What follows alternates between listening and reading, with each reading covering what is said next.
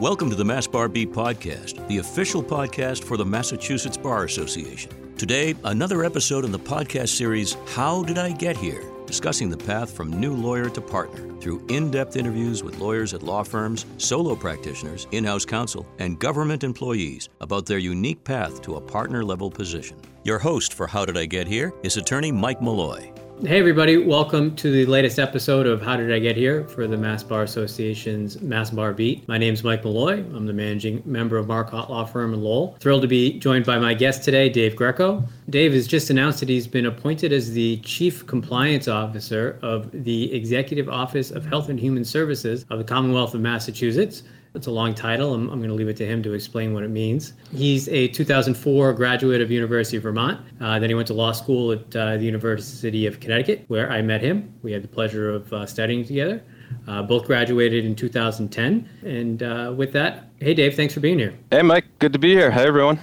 So why don't you start off by telling us about the new role and what you'll be doing? Yeah, so for the past, about 4 years now, I have been the Director of Program Integrity for MassHealth, which is one of the 13 agencies for the Executive Office of Health and Human Services. That's actually a new role, the Chief Compliance Officer position, which I'm transitioning into at present, is a new position to really oversee the compliance programs of the 13 agencies, which is quite similar to the work I've been doing at MassHealth. It'll just now be growing where Health and Human Services, I'll refer to them as EOHHS, so I'll spare you the long title. But we're really trying to build a comprehensive compliance program for the first time in a long time to proactively ensure that we have the appropriate controls in place to guard against fraud, waste, and abuse and ensure the appropriate expenditure of taxpayer funds.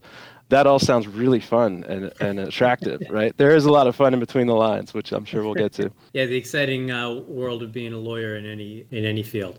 You didn't go straight into government from law school, so I want to kind of take you back to that. And so your first thing you did after graduating was you were a clerk on the Rhode Island Supreme Court, which is a pretty big deal. Why don't you, can you talk a little bit about that experience and how it affected your career path? Sure, happy to.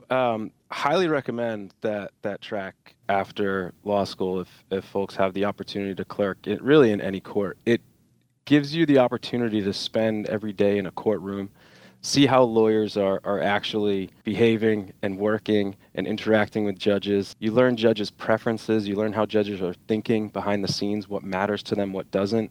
Particularly, but not only, not exclusively, but particularly if you're planning on going into litigation, it really helps give you insight into the mind of a judge and helps prepare you to be a better litigator. We had the amazing opportunity to work on some high-profile cases and work on the opinions behind the scenes with the judges and really learn from some extraordinary folks. I didn't clerk after law school. I clerked in the Superior Court for a summer. I think the big takeaway is the judges knew who the good lawyers were and they knew who the bad lawyers were. And I remember I forget what the opinion was, but they asked me to write an opinion and I was like, well, he actually screwed this up. Yeah, he's like, yeah, it's sloppy work and that's what they do. And you learn what not to do at the same time as what to do. Yeah, absolutely. And also your writing skills, right? Like judges are humans and judges want you to make their job easy. When that translates into writing a brief or a memo, you want to get to the point. Don't hide the ball, right? Tell them right up front what they need to know and follow their cues in the courtroom. Don't beat down a door that they don't want to go down. You learn that very quickly, and I found those skills to be very handy. Right, when the judge asks you a question, you should probably answer it. Yeah, good advice. So you did that for a year, and then you kind of got into civil litigation, doing defense work, and how'd you make that transition? Yeah, so I was actually, in law school, I was primarily focused on administrative law in the environmental law space and the health law space, and was actually focused on trying to get a job working for the feds at one of the federal agencies. We graduated law school, as you know, in the midst of the Great Recession, and jobs had just dried up. I had to be an opportunist at that point in time, like a lot of us, and see what was available. So I knew where I wanted to be. I wanted to be in Boston, and I was looking for basically any job in a field that remotely interested me. And I had the opportunity to interview at a firm that represented healthcare providers in and around Boston. Turned out that it was a litigation position, which I honestly never thought I was going to go into litigation. But I'm glad I did. I landed at a small to mid-sized firm in Boston where I worked for my first 3 years as a litigator. And had a pretty good experience there. What were those first 3 years like? Obviously it's not something you love, or else you would have stuck with it, but tell me a little bit about that. One of the things when you're in law school and working with career services department, it can feel at a lot of places like they're trying to direct you towards big law, right? A lot of the resources and opportunities are focused on breaking into big law.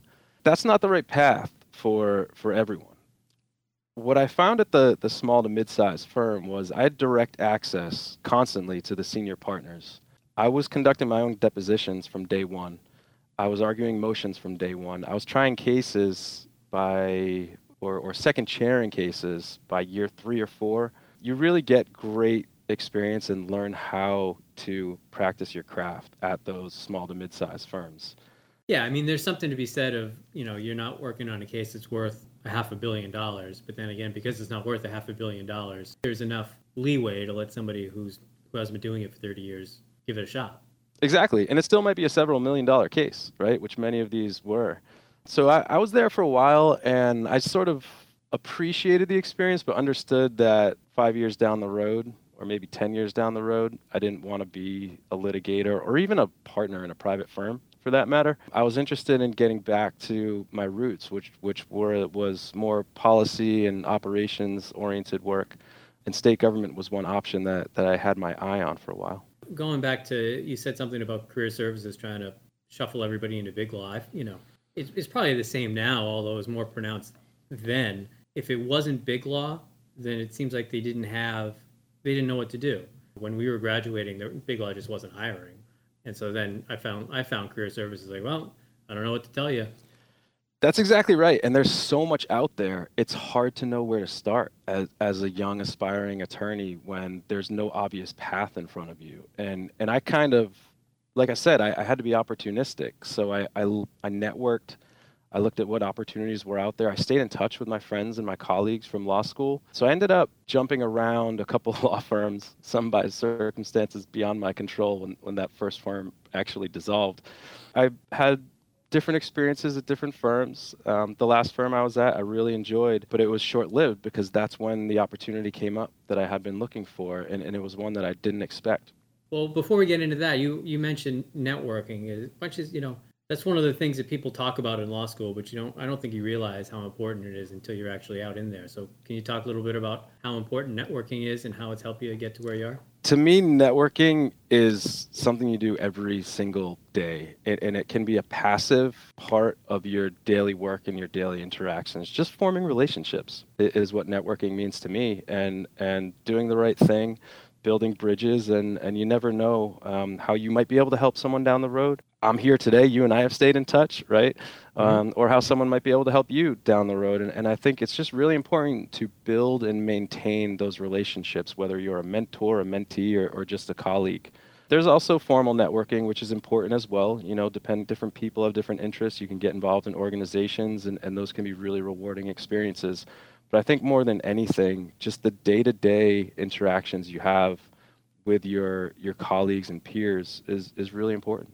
Yeah, I think it's just taking every interaction with somebody. It's just being a good person, doing good work, and treating other people well. And if you just take those kind of 3 things, then I think that's really all networking is, right? That's right. You glossed over the fact that you jumped out around for a few firms. It seemed like you were searching for something that you hadn't been finding, and then you ended up making your jump into government. And tell me a little bit about that jump, because that's something that not everybody's able to do.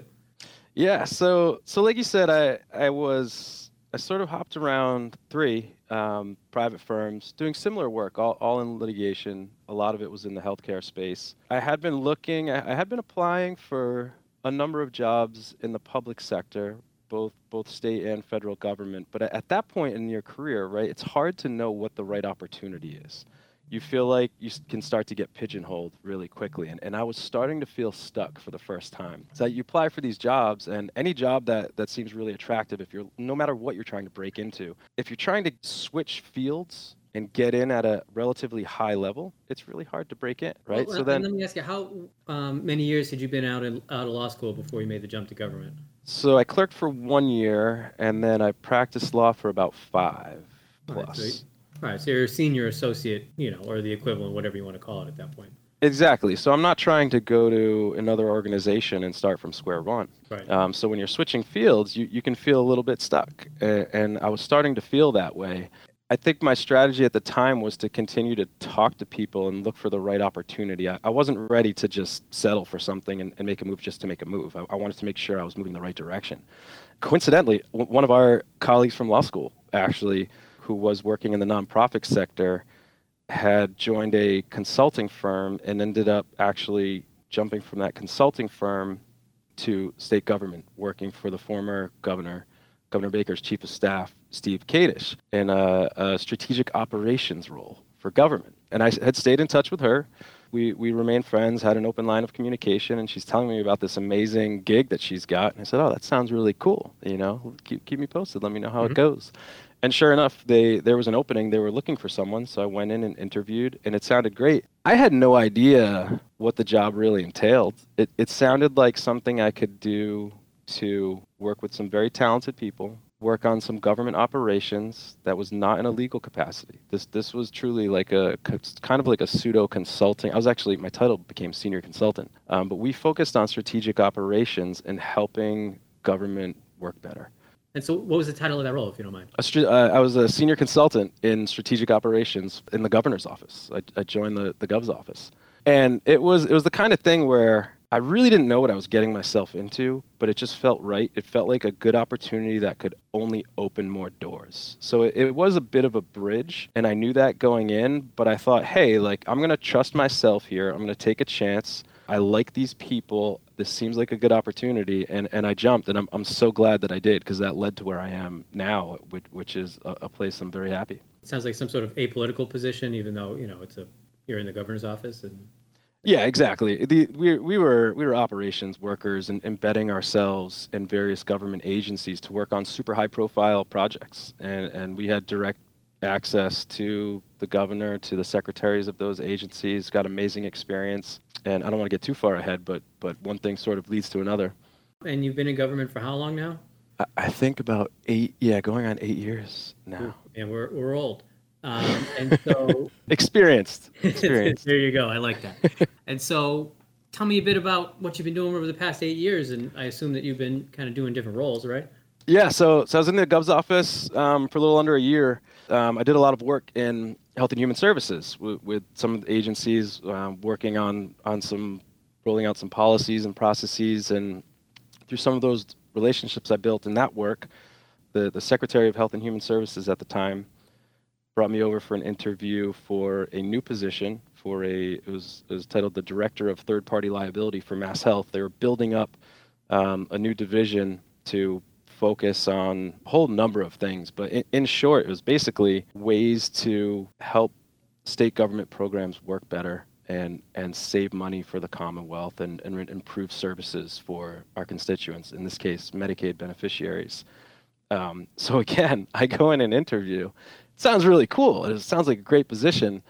But I was like, wait a minute, what is third-party liability? What is this about? I had next to no subject matter expertise, but I had a lot of skills in my toolbox, from my legal skills, from the operation skills that I had learned, strategy, policy, analytics, like all of these skills that you learn along the way that aren't necessarily thought of as traditional legal skills, you kind of build up, and it just opens more and more doors. By virtue of the fact that I had this litigation experience, now combined with this operations experience from the governor's office, I was well equipped to take another leap into a director position and have an army of people working for me who knew way more than I did about the subject matter, but I was tasked with sort of figuring out how to make it all work and work better. And so I took another jump. Problem solver. Yeah. I mean, honestly, that's kind of how I think of my role is as a problem solver and getting people to work together to reach a common goal. Across the 8 years I've spent in state government, I would say about 30% of my job has leaned on my legal skills and legal background, which I find really fun. I haven't been in technically a legal role in government, although I work with general counsel every day, and I really enjoy that aspect of it. But it's truly like a combination of what I said, operations, strategy, policy, analytics, those types of things that we use in government or any big organization, really, consulting firm, you name it, that's working on building big things. And I, when we were in law school, I didn't know that this type of work was an option for a lawyer. And now I look across Mass Health, Health and Human Services, a large, not a small percentage of folks that I work with who are not in the general counsel's office have a legal background. Mm-hmm. And I wish that was an area where career services, for example, focused more on these types of opportunities. Yeah, you go back to law school, you learn to do issue spotting, and then you realize that issue spotting applies to a whole lot of things other than just writing a brief. Exactly. What kind of advice would you give to a law student or young lawyer trying to make the leap to get into government, whether it's straight out of law school or from another career path, that whether it's litigation or in a law firm? Yeah, be bold. Be bold. Don't feel stuck. Don't feel pigeonholed. Talk to people. Find out what opportunities are, and be ready to jump when one sort of feels right. I think government is a big organization. A lot of these agencies are very large organizations which provide really critical services to constituents and residents of the Commonwealth. And it's really important work. There's a lot of great work being done in that space. It's something I feel really good about. And if that's the sort of thing you're looking for, you can find real meaning in this. But when you jump, right, it's like any other large organization. You don't necessarily need to start where you want to end. You can start in one role, and then your network all of a sudden triples in size, and you can sort of navigate and find your right landing spot. So if you are one of those folks who went to big law or start in a private practice and it just doesn't really feel right to you, you say, I have different priorities in life or with work, don't be afraid to make the jump, because the opportunities are only going to grow. And once you get your foot in the door, the door stays open. That's right. I usually ask this question in the terms of people who are, writing briefs all day and all that. But, other than being a good lawyer, what kind of things are most important that's helped you in your career to get you where you are? Being a people person is really invaluable. I think getting to know people and building those relationships, that stuff matters. Think about if you're interviewing someone to hire someone. Someone might be a 10 out of 10 on paper. They need to be someone that you'd want to work with. Yeah, you're going to have to spend 40 hours a week, 52 weeks a year with this person. Exactly. So I think being a strong communicator, being a people person, building those relationships is really, really important. You talked a little bit about mentors earlier, and then I think it's probably really important for you as someone who's jumped along, done a few different things, is how important have mentors been in your career? They've been huge. I feel blessed to have been able to work with so many incredible mentors. From day one, surrounding yourself with good people just helps show you the way. And that's another bit of advice. Like if you're not sure whether you're in the right place, look at who's around you. Look at the people above you and ask yourself, are those the kind of people you want to be surrounded by and be learning from? When you have the opportunity to learn from the best, it only inspires you and challenges you. And I really encourage people to seek out good mentors in their job situations, to the extent that that's possible. And if it's not possible, maybe you're not directly reporting to someone that you think about that way, but you can find them otherwise. You can reach out to people and pick their brains and learn from them, be mentored in different ways. Exactly. And it's not only just, finding a mentor, it's finding mentors and taking a little bit from person A, a little bit from person B, and helping you shape yourself. For sure. I still think back, if not daily, like on a weekly basis, I try to incorporate lessons in my daily work, drawing from some of the experiences I had from some of these amazing folks that I've gotten to work for and work with, and applying those lessons. It makes a big difference. So everybody knows being a lawyer is stressful, and I'm sure in your role, life has been stressful as well. What kind of things do you do to take care of yourself and make sure that you're able to perform as well as you can in the workspace? Yeah, it's a great question. And different things work for different people. I think balance is really, really important. And for me, I'm the type of person who likes to be really well organized. That helps lower my stress level. Really, I spend time prioritizing my days, my weeks, my schedule, so I know I have an idea of what I need to accomplish. And of course, those priorities are always shifting, and you need to be ready to adapt to those things. But I make sure that I have the time I need to do the things that I need. And that includes work, but that also includes personal life. I have a family now, you have a family, we have kids. That's a big part of our life. I need to make sure that I'm making the right time for my family. Outside of that, you get done what you can do. I try to work hard. I try to make sure that I've got time outside of work for the things that I enjoy, particularly on weekends. I don't mind working late on weeknights, but I don't want to have to work weekends. Yeah, as long as that means that your spouse is the one putting the kids to bed and you're off the hook for that. That goes into, well, what are you looking for out of your career? And I think there is nowhere that can be more chaotic and demanding and rewarding than certain positions in state government. We're setting healthcare policy for the state of Massachusetts, which in many cases dictates where the country goes nationally with healthcare policy. We're on the front lines. Really exciting. It's really rewarding. But, for the most part, I have my weekends. The weeks are crazy. The days are insane. They fly by. But I have the time that I need to make sure that I'm healthy and happy. And I think that was something that I was looking for. So those are the questions that young aspiring attorneys should be asking themselves. What type of lifestyle do you want? It's important to understand that you can be successful and well-respected and also have a family that you get to see. Absolutely. Couldn't have said it better. And then you also mentioned organization. I found that whatever time I spend keeping myself organized is paid back down the road with more time to myself, multiple times over. And that investment of time is really important, and it allows you the time to do the other things that you want to do with your life, whether it be in work or outside of work.